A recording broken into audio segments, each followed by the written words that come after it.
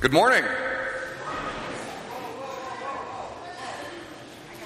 You got one more. We've got one more apparently. So.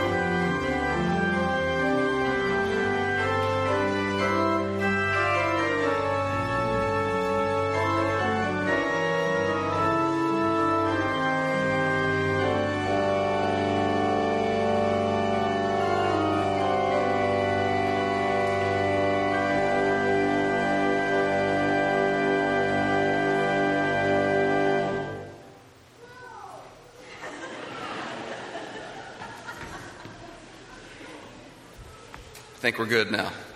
Good morning. It's a beautiful day to worship God in His house. I'd like to ask you to join me, rise, and please join me in the call to worship this morning.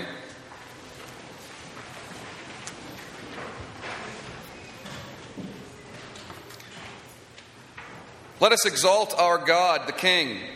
Let us praise His name forever and ever. Praise the Lord, the most worthy of praise. His greatness no one can fathom. One generation will commend your works to another. They will tell of your mighty acts. Your kingdom is an everlasting kingdom, and your dominion endures through all generations. The Lord is faithful to all His promises and loving toward all He has made. The Lord upholds all those who fall and lifts up all who are bowed down. The Lord is righteous in all His ways. The Lord is near to all who call on Him, to all who call on Him in truth. Great is the Lord, and most worthy of praise. We will praise His name forever and ever.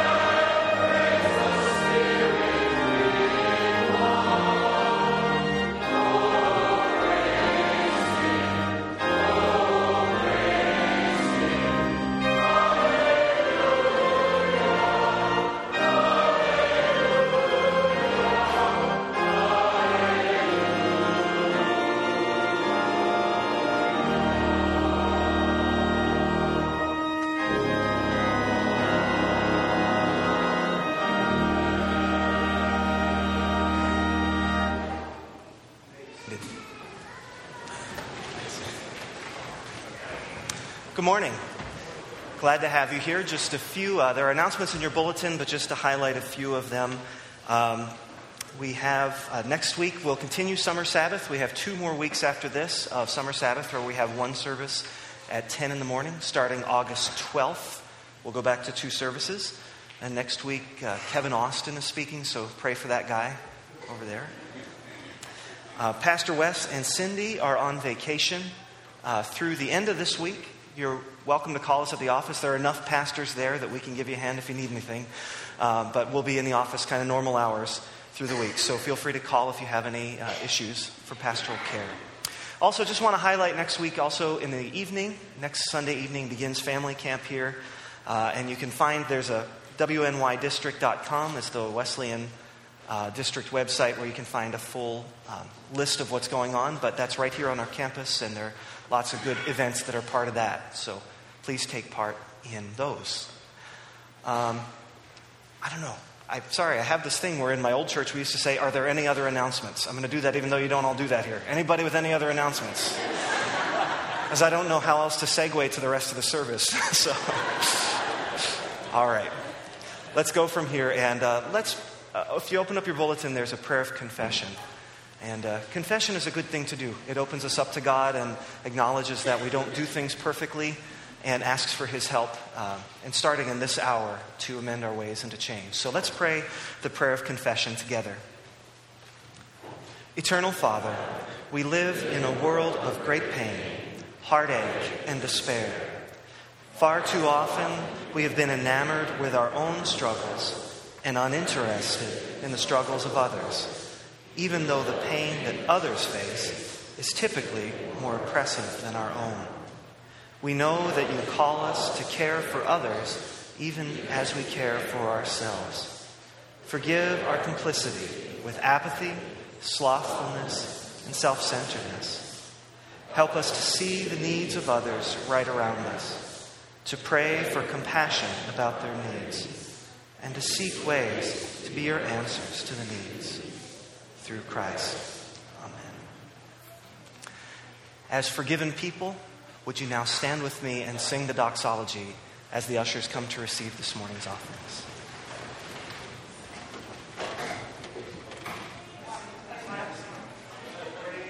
God, from whom all blessings flow, praise Him, all creatures here below. Praise Him above, ye heavenly hosts. Praise Father, Son, and Holy Ghost.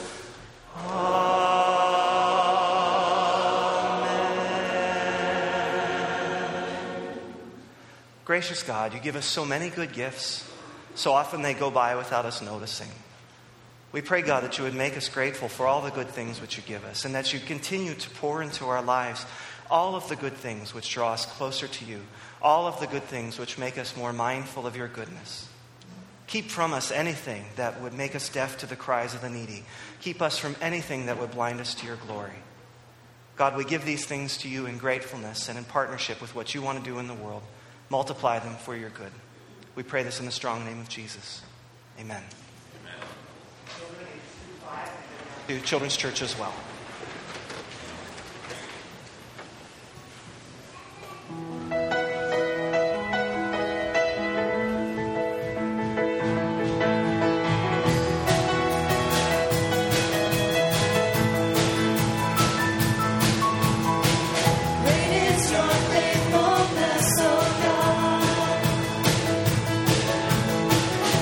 Wrestle with the sinner's heart.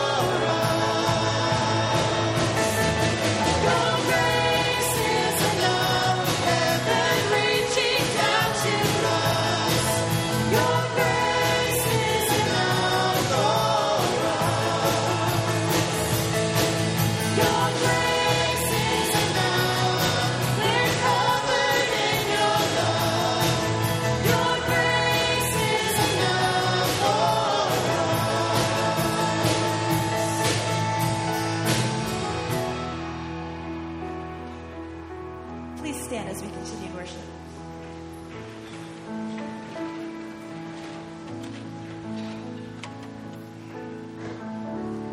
Worthy is the Lamb who was slain. Holy, holy is He. Sing a new song to Him who sits on heaven's mercy seat. Worthy is the Lamb who was slain. Holy, holy is He. Sing a new song to Him who sits on heaven's mercy seat. Holy, holy, holy is the Lord God Almighty, who was and is to come. With all creation I sing praise to the King of Kings. You are my everything, and I will adore you.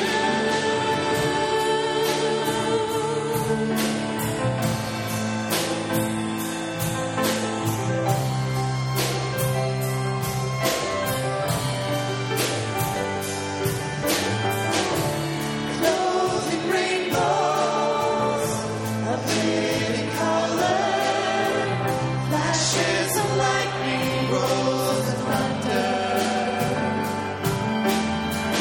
Let us sing and honor, strength and glory and power be to you, the only wise King. Holy, holy, holy is the Lord God Almighty, who was and is to come. With all creation I sing praise to the King of Kings. You are my everything, and I will adore you.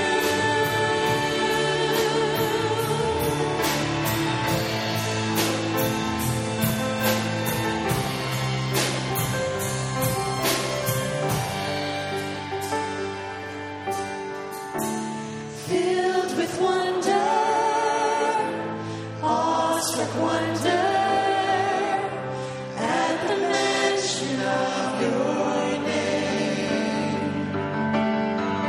Jesus, your name is power, breath and living water, such a marvelous mystery.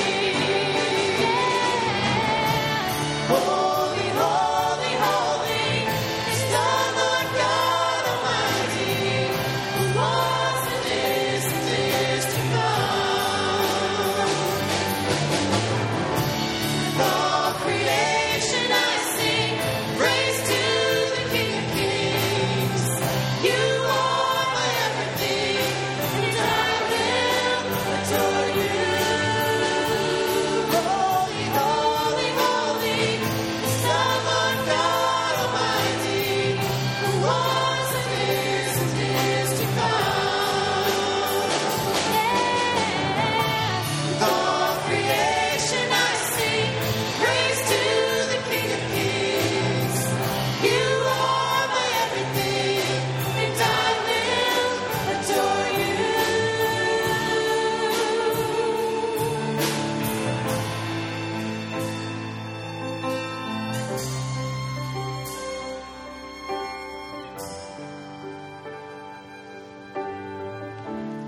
Filled with wonder, awestruck wonder,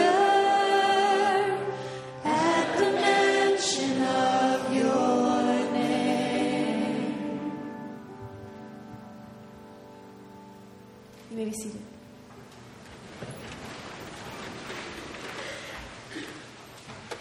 We're now going to move into a time of prayer together. And as always, the altar is open if you'd like to come forward and pray here with me. Thanks.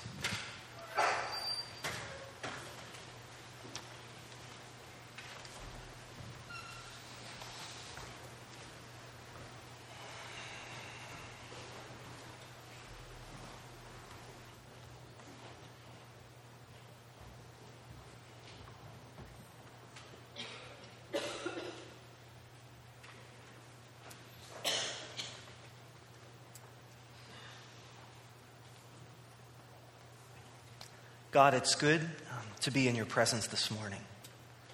We thank you for reliably meeting us when we gather to worship. And indeed, anytime we need you, we thank you for your presence with us.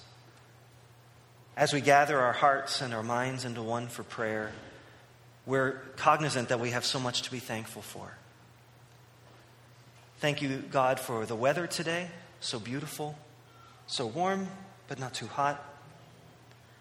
We thank you for this community which gathers to give you praise, which at our best we can call forth the best in each other. We can help each other grow into your image. We thank you, God, for a day of rest and gladness in a busy week. We thank you for the chance to know your Spirit and to experience him in our hearts and our lives today, even today. We give you thanks for these things, God. We pray that you would make us truly grateful for them. Impress in our hearts that these are gifts for us, not things that we earn. We humbly pray together, God, for the many things that weigh on our hearts. We pray for those who depend on the rain, and we pray that you will send it in your time. We pray for those who are grieving today. We pray for those who have lost loved ones. We pray for the victims of the shooting in Colorado and for their friends and their families. We pray, God, that you would meet them where they are, that you would give them a sense of your presence, that you would use your people in that part of the world to do it. We pray for all, God, for whom violence is a normal part of life and not so exceptional as it is here in our nation. We pray for those who are sick. We pray for those whose bodies seem to have betrayed them. Give them strength. Give them patience. Heal them. We pray for those who are in the nursing home. We pray for those who are unable to travel, unable to get out. We pray, God, that you would bring healing, that you would bring life where there is currently hopelessness, where there's currently despair. We pray also, God, for the communities in which we live. We pray for Houghton, for the special place to us, for the academy and for the college, which are so central to our life here. Make them strong, those institutions. Make them strong to serve you better by the way that they touch the lives of those who come into our midst for a while. We pray for Kenny Adia. We pray for Fillmore and Belfast and Angelica and Oramel and all the towns in which we live. We thank you for the beauty of this place, for the beauty of rural Allegheny County. We know, God, that there are also difficulties involved with rural life. So where there is loneliness, God, bring your life. Where rural life brings hardships, bring your peace. We pray that all the churches of this area, our church and others, will bring you glory and point people to you as they gather to worship today. We pray, too, for the cities which are near to us and dear to us. We pray especially for the cities of Buffalo and Rochester, so close. Urban life has its difficulties, too, and so we pray for those in our cities. Where there is despair, there will you bring hope. Where there is death, bring life. Where the evil one would tell our precious brothers and sisters that they are nothing, that their lives are meaningless, we pray that your body would remind people of their meaning and their life found in you. God, we're aware that the city is not only a place of hardship, but also a place of beauty, and we give you glory for the ways in which your body is being made plain there. We know that heaven itself is depicted as a city, a place where people are gathered in together, worshiping and living together. And we pray that our cities will manifest that there will be a little touch of heaven in the lives that are lived there. Make us quick to help and to feel for our cities and quick to learn from them as well. God, we're so thankful for this time and this place. We're thankful that you've said you'd meet us here. We thank you for the chance to encounter you, and we pray, God, that you would be glorified in that encounter and that we would be edified in that encounter, that we would go forth and be better partners in extending your Son's ministry into the world. We pray all of this in his precious name, and we now pray together the prayer which he taught us to pray. Our Father, who art in heaven, hallowed be thy name. Thy kingdom come, thy will be done on earth as it is in heaven. Give us this day our daily bread, and forgive us our debts as we forgive our debtors.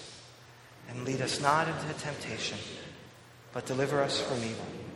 For thine is the kingdom, and the power, and the glory forever.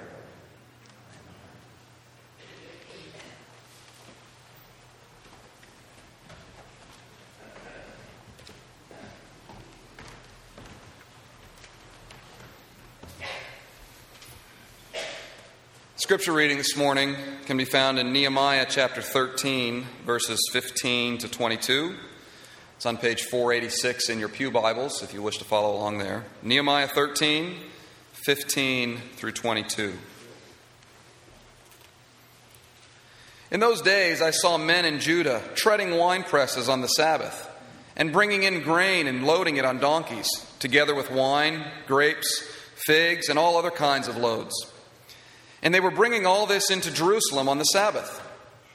Therefore I warned them against selling food on that day. Men from Tyre who lived in Jerusalem were bringing in fish and all kinds of merchandise, and selling them in Jerusalem on the Sabbath to the people of Judah. I rebuked the nobles of Judah and said to them, "What is this wicked thing you are doing, desecrating the Sabbath day? Didn't your forefathers do the same things, so that our God brought all this calamity upon us and upon this city? Now you are stirring up more wrath against Israel by desecrating the Sabbath."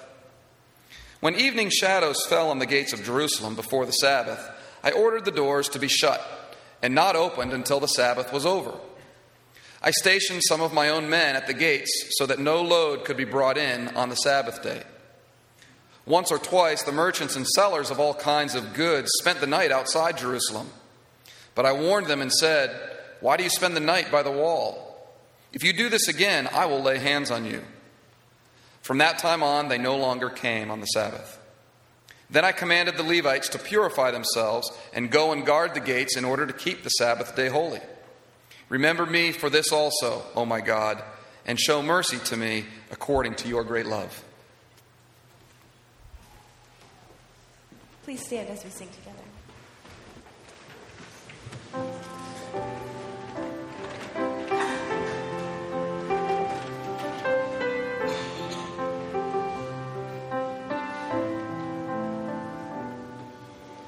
Speak, O Lord, as we come to you to receive the food of your holy word. Take your truth, plant it deep in us, shape and fashion us in your likeness. Let the light of Christ might be seen today in our acts of love and our deeds of faith. Speak, O Lord, and fulfill in us all your purposes for your glory.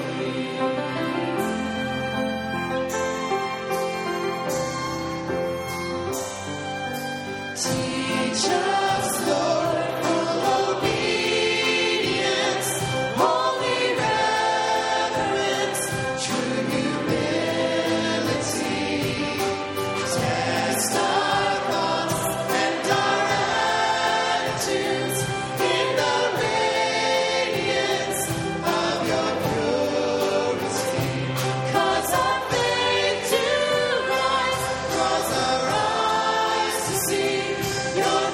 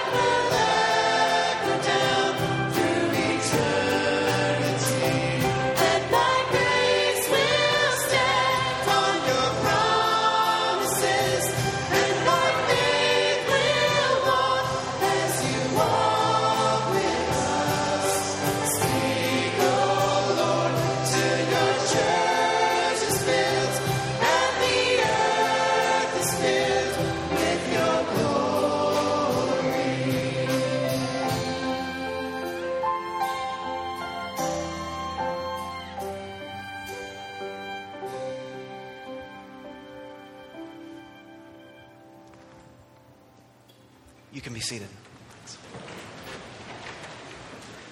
Thanks, musicians. I enjoyed all of those songs, each one. I enjoyed. Thank you.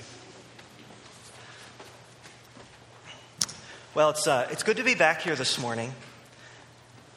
Throughout the summer, I've been talking about how easy it is when we disagree with other people. I've been using the metaphor of boxes, and I talk about how easy it is to put people in boxes and dismiss them from our lives. And we've been talking about... Oh, sorry. Yeah, I heard a thump. Everything all right? Oh, it wasn't a child. Sorry. When I hear that sort of noise, I think child. And yeah. Anyway, I took the first sermon to sort of talk about that idea, and then this last sermon I talked about gratefulness, gratitude, as a way to start not putting people in boxes, as a way to maintain a Christ-like posture toward other people. And so today I want to continue to unpack this idea of how we maintain a Christ-like posture towards people, how we can agree or disagree with them, but treat them as fully human. And I want to do that by talking about this passage from Nehemiah that Matt just so ably read. Thank you. But before I do that, I want to talk to you about when I went to Kohl's on Monday. Maybe not most of you, many of you know that I'm an inveterate runner. I love to run. Or I think Coach Lord put it well when he actually said, I don't always love running, but I love having run. Does that make sense? I like the feeling that comes when you're done running, although I don't always like it when I'm actually running. Even when I'm busy, I will try to go running even late at night. Now, in some areas of my life, I'm also a cheapskate. Not every area, but in some areas I'm very cheap. And running is one of those things that I'm extremely cheap about. So I don't go to a fancy running store for my shoes. I go to Kohl's or to Marshall's or to some other place like that. So I was at Kohl's on Monday, and I found a pair of Nikes that I really liked. They were $34, so I went ahead to get them. And then on the way out, though, I saw a pair of Avias. At least I think they're pronounced Avia, A-V-I-A. I saw a pair that I really liked. They were really light and good for road racing. There are different kinds of running shoes, and these were just really light, almost meshy, real breathable fabric. And they don't have a whole lot of stability for your ankles. So it's not good when we get to the winter time and you're running on snow, ice, rock salt, or whatever. But in the summer, when you can just run on the road, boy, I love those kind of shoes. And they were super cheap. They were $31. So, of course, I went looking for my size, and of course, they didn't have them. I wear size 12s, which are not unusual. In fact, I think they're common enough that they get sold out pretty quick. And so they only had up to size 11 there. But then, here's the part that I wanted to tell you about Kohl's. The most amazing thing happened. There was this huge computer screen next to me with a scanner, and you went up to it, and I scanned the barcode for the shoes, and up popped a picture of the shoes that I was looking at. And it had a link where you could order them from Kohls.com in sizes going up to size 13, so including size 12. And with free shipping, mind you. So it was amazing to me that this thing, just all my life when I've been looking for cheap running shoes, I've thought, well, they don't have any 12s. They don't have any 12s. And then, lo and behold, Kohl's had a whole mess of running shoes available in my size. It made me think that, now some of you are probably thinking that's old news. They've had things like that for a long time. Maybe, I don't know, maybe not in Olean, I don't know. But it's amazing to think about how the world has changed drastically, even in the last 10 years. Right? It's now incredibly easy, easier than ever before, to buy and sell things. Much easier than it was, again, just 10 years ago. And that's, of course, to say nothing about the ways that the world has changed in the last 50 years, let's say. It was 49 years ago this summer that my grandparents moved to Houghton. And when I hear about my mom living out her teen years, it always sounded so isolated here. Right out in the middle of nowhere, only a few stores within easy distance. If you needed anything big, you had to drive to Olean. If you needed anything really big, you had to drive to Buffalo, to Rochester. And now, if there is anything in the world that I want, and I mean that almost literally, I can have it shipped to my house in 2 days. Amazing. Almost anything, and it's here. It makes it, in my mind, a tremendous privilege to live here because physically I'm surrounded by this beautiful countryside, but I'm so much less isolated than when my mom grew up here. And I'm very thankful for that. But as I got to thinking about it, I realized that connectedness that ability to have anything what we want, when we want it, it has a bit of a cost to it. I thought of that time at Kohl's when I was thinking about this passage from Nehemiah, because it's essentially the same thing that's going on here. The fine folks at Kohl's are doing something amazing, yes, but it's something amazing essentially for the purpose of separating me from my money. Right? It's not as if they've cured cancer or done anything great and altruistic. They've done something great for themselves and made it easy for me to spend my money at Kohl's. And that's essentially what's happening in this passage in Nehemiah. There is such a desire to buy and to sell. The grapes, the wine, the grain, the figs, the fish, the other merchandise, the goods of all sort, and 6 days just simply isn't enough for the people to do all the buying and selling they want to do. And so they're coming into Jerusalem and they're buying and selling on the Sabbath day, and they're producing in their Sabbath day, and they're perhaps rationalizing in their heads about why they're not really breaking the Sabbath while they're doing that. And Nehemiah puts a quick stop to it. He bars the door. He stations men at the gates to the city so the merchants can't come in. So the merchants, of course, who are crafty as ever, decide, well, if they can't buy and sell on the Sabbath, they'll at least do their traveling on the Sabbath, and they'll get to be first in line so when the Sabbath's over, they can come in. So they sleep outside the city gates, and Nehemiah says, why are you doing this? If you do this again, I love this line, I will lay hands on you, which... when I was ordained as a pastor, people came forward to lay hands on me, but I don't think that's what Nehemiah has in mind. Right? He's talking about violent hands. And the Levites go out, and Nehemiah sends the Levites out, and he says, make sure there's no Sabbath breaking going on, and they do.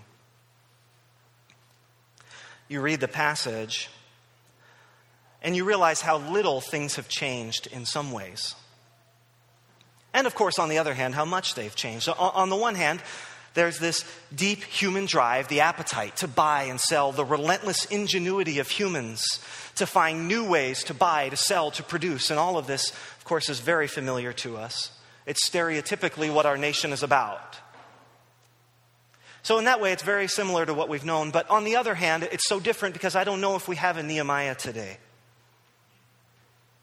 All right, there's Nehemiah, this wild man, locking the gates, stationing guards, laying violent hands if need be, trying desperately to do whatever he can to put the brakes on, to put some kind of boundaries on this insatiable drive to buy and sell, to do something to check the appetite that got them exiled in the first place. And there he is at the end of the passage, Nehemiah throwing up his hands to God and saying, God, I've done everything I could here. Remember that, God. Remember I did what I could. Show me mercy, even if you can't show mercy to these wicked people who insist on buying and selling and buying and selling and buying and selling, no matter what. I don't know if we have a Nehemiah. I don't know if we have anyone with the prophetic imagination of Nehemiah anymore. I don't know if we have anyone who tries to put boundaries on our appetite to buy and to sell, or if a person like that would just seem crazy to us. Besides, to be honest, why does Nehemiah care so much? Why does this bother him in the first place? I mean, doesn't Nehemiah know that he's just being legalistic to focus on the Sabbath? Listen to Amos. Amos speaking 300 years before to the people of Israel. Listen, this is what the sovereign Lord showed me, said Amos, a basket of ripe fruit. What do you see, Amos? He asked. A basket of ripe fruit, I answered. Then the Lord said to me, the time is ripe for my people Israel. I will spare them no longer. In that day, declares the sovereign Lord, the songs in the temple will turn to wailing. Many, many bodies flung everywhere. Silence. Hear this, you who trample the needy. Do away with the poor of the land. Saying, when will the new moon be over so that we may sell grain? When will the Sabbath be ended that we may market wheat? Skimping the measure, boosting the price, and cheating with dishonest scales, buying the poor with silver and the needy for a pair of sandals, selling even the sweepings with the wheat. The Lord has sworn by the pride of Jacob, I will never forget anything they've done. Won't the land tremble for this, and all who live in it mourn? The whole land will rise like the Nile. It will be stirred up and sink like the river of Egypt. In that day, declares God, I will make the sun go down at noon, darken the earth in broad daylight, turn your feasts into mourning, your singing to weeping. Make you wear sackcloth, shave your heads, make that time like mourning for an only son, and the end of it like a bitter day. The days are coming when I will send a famine through the land, not a famine of food or a thirst for water, but a famine of hearing the words of the Lord. Men will stagger from sea to sea, wander from north to east, searching for the word of the Lord, but they will not find it. Speaking 300 years later, Nehemiah sees the same thing. When we give in to our relentless appetites to buy and to sell, we become different people than we want to be. We become people who do not care about the poor, who become blind to what they go through. When we fall in love with sating our appetites, we become deaf to the cry of the poor. We become blind to their situation.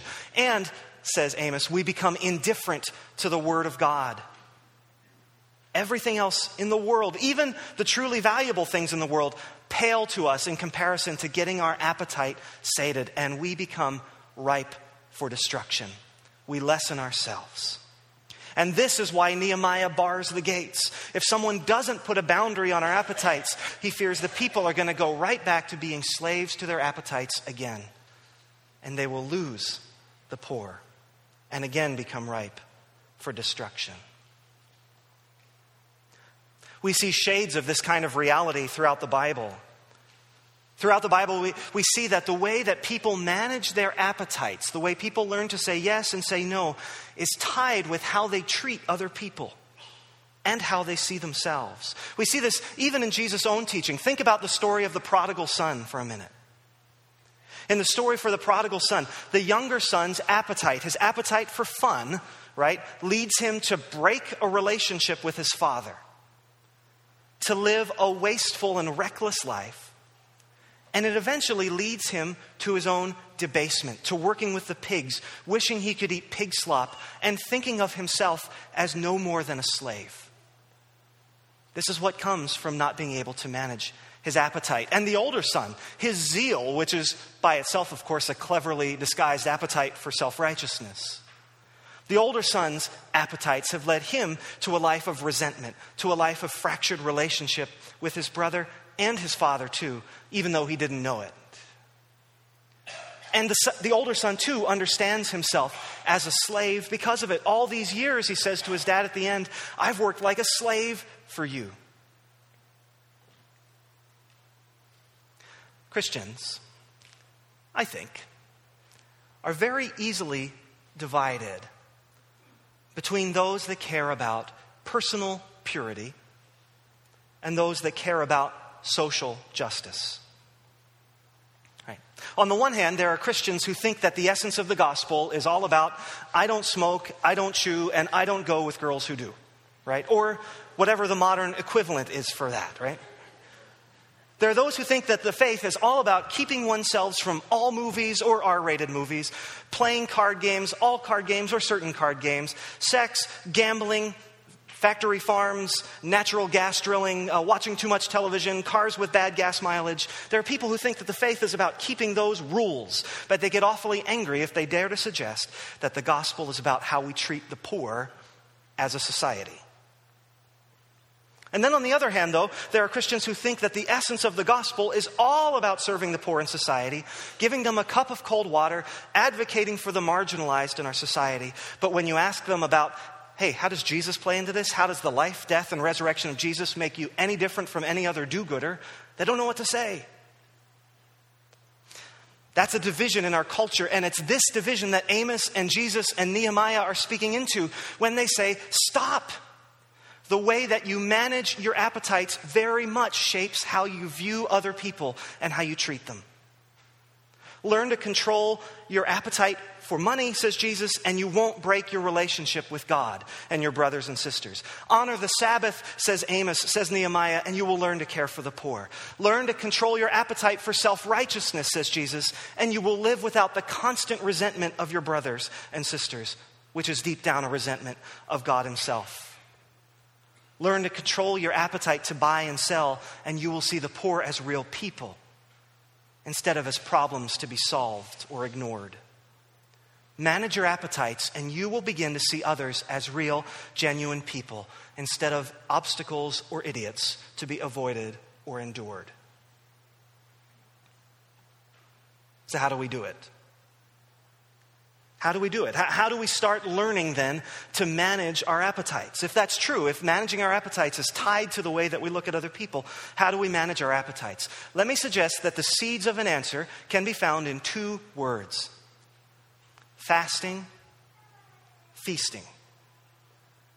Fasting and feasting.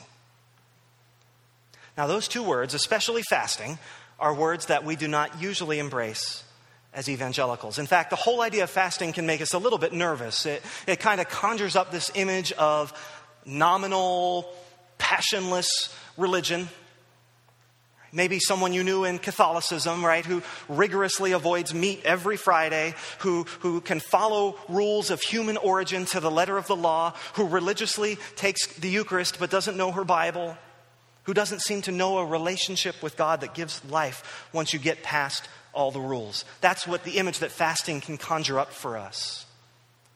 And of course, I don't think that's great either. I'm not advocating that we all go do that, right? But let me gently ask us evangelicals if what we're doing to manage our appetites is working any better.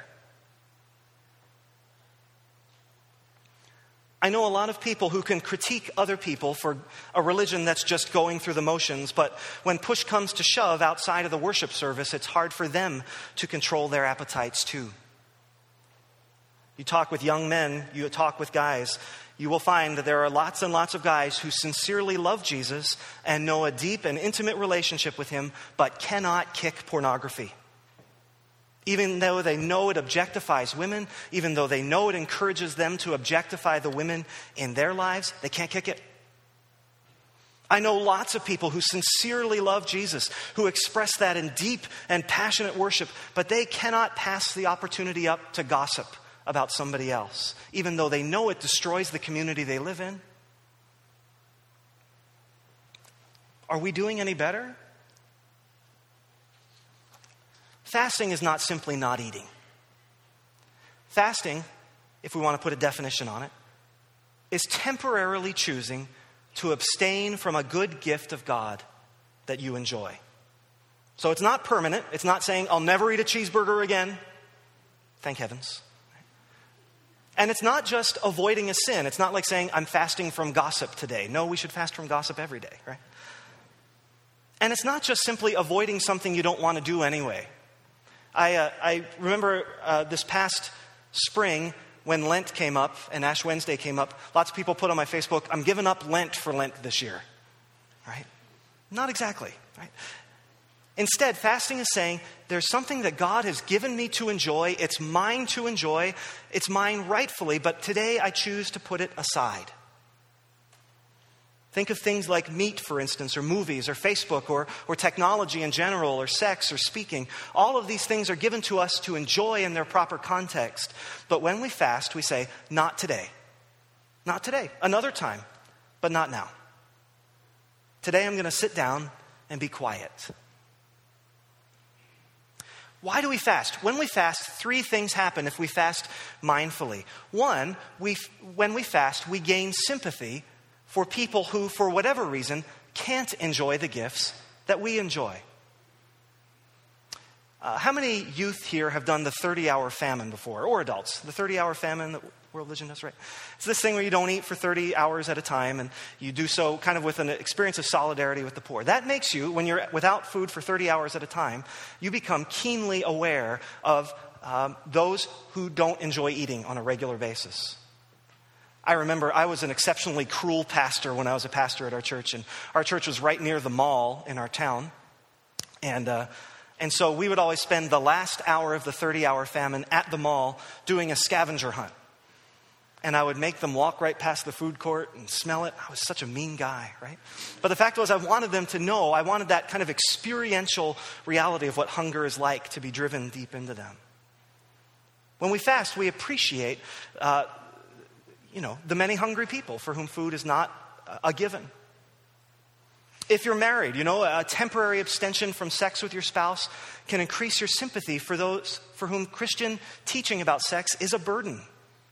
For unmarried teenagers, for women called to singleness, for men who experience homosexual temptation. When we fast, we learn what it's like to be them, and we have sympathy for them. When we abstain maybe from driving for a day, we say, I'm going to stay put. It can help us to appreciate the plight of the impoverished or the sick in this deep experiential way. So that's one thing, is we learn, we gain sympathy for those without. Two is when we abstain from a good gift from God, we begin to realize how much we depend on that gift emotionally, far more than we should. One of the great revelations for me when I fast from food is how I use food emotionally. Right? I ask food to do far more than nourish my body, and I become keenly aware of that when I'm not using food at all. I use food as therapy, and sometimes to get through a difficult day, or sometimes to celebrate a good day, or simply to relieve boredom. None of those is, well, some of those are okay at times, I suppose, uses of food, but not as a general attitude towards food. And fasting makes me aware of those attitudes going on in me. I can only know my emotional dependence on something when I've let it go and I fall flat on my face. That's what fasting does. And the third thing that fasting does is it makes us realize how good those gifts really are. If I fast from technology for a day, if I put aside my laptop, I go back to that laptop stunned that what that little box can do. How it lets me communicate with people all over the world so inexpensively. How it helped me to get back in touch with friends from high school and middle school. It reveals to me how much I depend on it, maybe too much, but it also shows me what a good gift it really is. That's what fasting does. Now we evangelicals, I think we tend to dwell too much up here, maybe especially in Houghton, we dwell too much in the cognitive. We think that by knowing things in our heads, we really know them. So we think that when Jesus calls us to have faith, we say, okay, Lord, I know what it means. I believe in my head that you're the Lord of my life. I believe in my head that you lived, that you died, that you rose again. I believe in my head that you want me to do certain things. But it's hard for that to change our lives. I mean, God can do that with a miracle, I suppose. But generally, those things don't change our hearts and our lives, because when Jesus says he wants to know us and be known by us, he doesn't just mean our intellect. He means our whole person, our whole beings. So fasting is education for the heart. It's education for the spirit. It's education for the whole person. When we fast, I go beyond saying, God, I know how good you are. God, I know how weak I am, how I need you. When I fast, I'm keenly aware, whoa, this gift I'm not using right now is really good, and I am really weak. Fasting does what textbooks can't do. So fasting is part of it. But so, on the other hand, is feasting. Feasting is taking time to fully enjoy the gifts God gives us, drinking deeply of the gifts God gives us. And I'm going to leave that metaphor there so that you don't think I'm talking about wine, right? But drinking deeply of the gifts God gives us. When we feast, we say, God, you have given us such good gifts, and today I will do nothing but enjoy them and nothing but be thankful. Thank you for this food. Thank you for the earth. Thank you for my family. Thank you for human companionship. Thank you for technology to connect us with each other. Thank you for games to play. Thank you for all good and perfect things, because they're from you. And just like fasting can teach us at a gut level, feasting can do the same thing. Feasting is this experiential understanding of how good God really is. Chocolate cake. I half thought about bringing a piece of chocolate cake in and just eating it while I was giving this part of the sermon. I decided not to do that because I want to keep your attention on what I'm saying. But chocolate cake, think of it. Chocolate cake is so good. Isn't chocolate cake good? Isn't it a great gift of God? And most of us can't imagine eating it without feeling what? Guilty. At least a twinge of guilt, because we've been taught that chocolate cake is really good, but we should never eat it. Right? So some people just eat it quickly because they're nervous about being caught eating it. And some eat it slowly because each bite carries so much guilt they can hardly chew. But trust me, right? Trust me though, feasting is good. Chocolate cake is better without guilt. It is. It's so much better to enjoy chocolate cake. It's good to feast sometimes because chocolate cake is a gift from God. And if you don't really ever enjoy it, you don't fully appreciate what God has done for us in chocolate cake. I'm reminded of the story. Teresa of Avila, our Sunday school class, read a book of hers. And there's a story of another sister coming into St. Teresa, and she's eating this chicken. She's just devouring this chicken. And I don't know what you're like when I eat chicken wings. It's all over the place. I need 30 napkins. It's just all over. And that's the picture I get with Teresa. She's just devouring this chicken. And the nun just looks sort of surprised. Like, this is a great saint. This is a mystic. What's she doing? And Teresa says to her, when I pray, I pray. When I eat chicken, I eat chicken. Does that make sense? There's a time to eat chicken and a time to pray. And so much of life, so much of our difficulty in dealing, I'm going off script now, so much of life, so much of the difficulty in dealing with other people is because we are trying to live our lives in two directions. We're trying to enjoy all these things that God gives us while deep down thinking that they're not really good for us.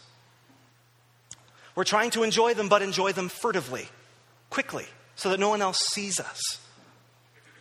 And yet, at the same time, at the end of the day, we feel cheated. Somehow we've eaten this chocolate cake, but we haven't really enjoyed it. That's what feasting does. It makes it a commandment to enjoy it. Enjoy the good things God gives you. Feasting demands, eat it, don't feel guilty. It's part of your job now. That's part of what feasting does. And feasting also increases your understanding that God's plans and purposes are bigger than us and bigger than our perfection. Honestly, when you let go of your self-righteousness and feast, and at the end of the night you realize that the world is not appreciably worse than it was before when you were feeling guilty, you begin to realize you don't save the world. God does. It doesn't excuse you from partnering with God to bring in the kingdom, but it does make you realize that the kingdom coming in does not depend on whether or not you are intemperate in your chocolate cake consumption. That's what feasting does. And feasting also makes you grateful. To go to bed on a feast day and to realize that you've been given every good thing, that's wonderful. That gratitude is infectious. And it's actually far more helpful in evangelism than the 4 spiritual laws. A grateful Christian. Fasting and feasting, we need both of them. If we're to manage our appetites, we need to be thankful for the good gifts of God. That's what feasting does. Without letting them dominate us. And learning to love the gifts rather than the giver. And that's what fasting does. Imagine a second for a world where people never fasted nor feasted. A world where people never learned these lessons. A world where people couldn't manage their appetites. A world where people didn't really appreciate God's gifts. In a world like that, some people would misunderstand food and starve themselves to death, and other people would eat way too much and not be able to control themselves. In such a world like that, people would pursue sexual pleasure at all costs and yet be more fragmented and alienated from each other than ever. In a world like that, people would pursue power, would pursue prestige, and they'd never be satisfied with it when they got it. They would chase money and never enjoy it. They would seek love and be completely, totally incapable of receiving love. It's that sort of person who would pursue chocolate cake and technology and every other gift of God just to enjoy it furtively, always thinking about where the next piece of chocolate cake is coming from, only to hate themselves and feel guilty every second while they're eating it. People like that are never at home, not even in their own bodies. Does that world sound familiar? It should. It's our world. It's this sort of world which C.S. Lewis has in mind when he talks about a dying man who looks back over his life and he says, I see now that I have spent my life in doing neither what I ought nor what I liked. In a world like this, we pursue everything and enjoy nothing. Our lives lived with all sorts of possibility, all sorts of potential, all sorts of opportunity, but tinged with what Henry Nouwen calls a suicidal melancholy, always at the door. We need to recapture a balance of feasting and fasting. A great place to start with this is a recognition, a celebration of the Christian year. The early church acknowledged Lent and Advent as penitential seasons, as times of fasting, as times of introspection, as times of saying, no, today I will not indulge. But then, when they feasted, they feasted. They celebrated not one day of Christmas, but 12. They celebrated not one day of Easter, but 50. And through those seasons, they enjoyed their good gifts. They remained mindful of the poor, but they spared no expense on celebrating, because their willingness to celebrate was an acknowledgement that they had gotten a gift worth getting. So throughout the year, they took some time to fast and some time to feast, and the result was a people who walked with Jesus experientially at a gut level throughout the year. The highs and the lows of the spiritual life, rehearsing them every year. They were ready to live Jesus' life in the world. They were ready to extend Jesus' ministry in the world because they had been walking with him all along. Now, I'm not a legalist about keeping the Christian year. You won't find me, going to your house at Advent and getting rid of the Christmas tree I won't do that. But I will say that it's been a valuable lesson for me to learn to fast during Lent and Advent. Every Lent, every Advent, there is a way in which I say no. Be it avoiding donuts, be it avoiding technology in some way, be it avoiding food altogether during daylight hours. And that fasting makes me ready to say at Christmas, yes, Jesus, be born in me today in a new way. It makes me ready to say at Easter, I relish your new life, Jesus. I've laid my life down with you for these last 40 days, and today I take it up with you again. And I long to give it away just like you long to give your life away. Well, I'm going to close. I got to fast from preaching, I guess. But I want to tell you one more thing before I do. I want to give you one piece of advice. Go and feast today. You have to start somewhere with what I'm saying, right? So you may as well start with the feasting, not the fasting, right? In the early church, Sunday was always a feast day.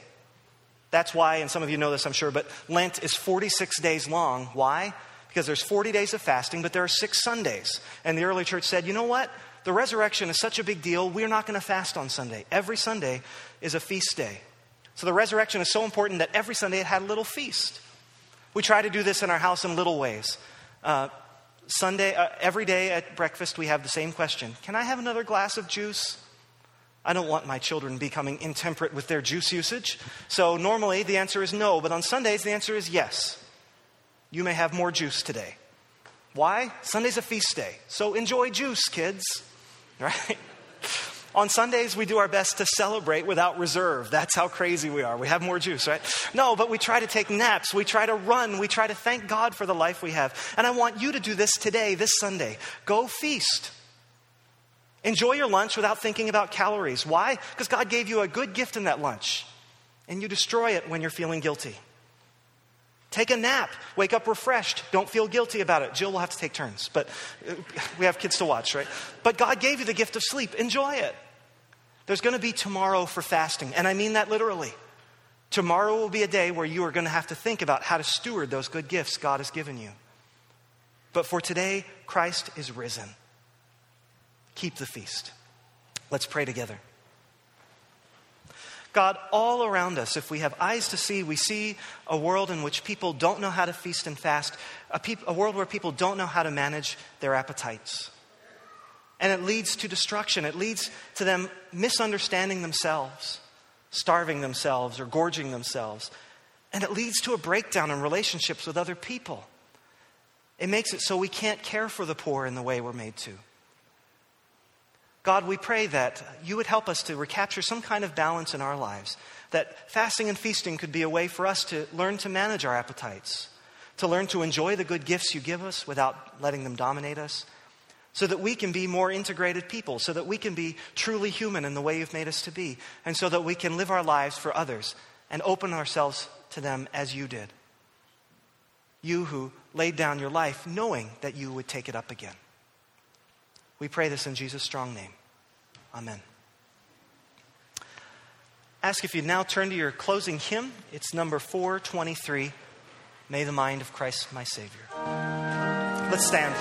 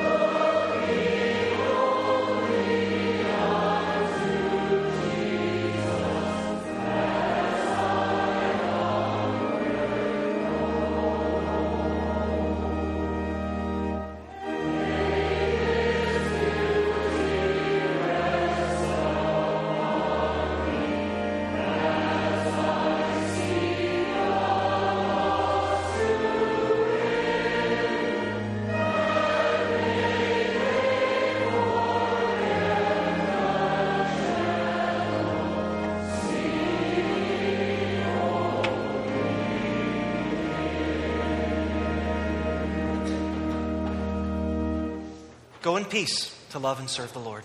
God be with you.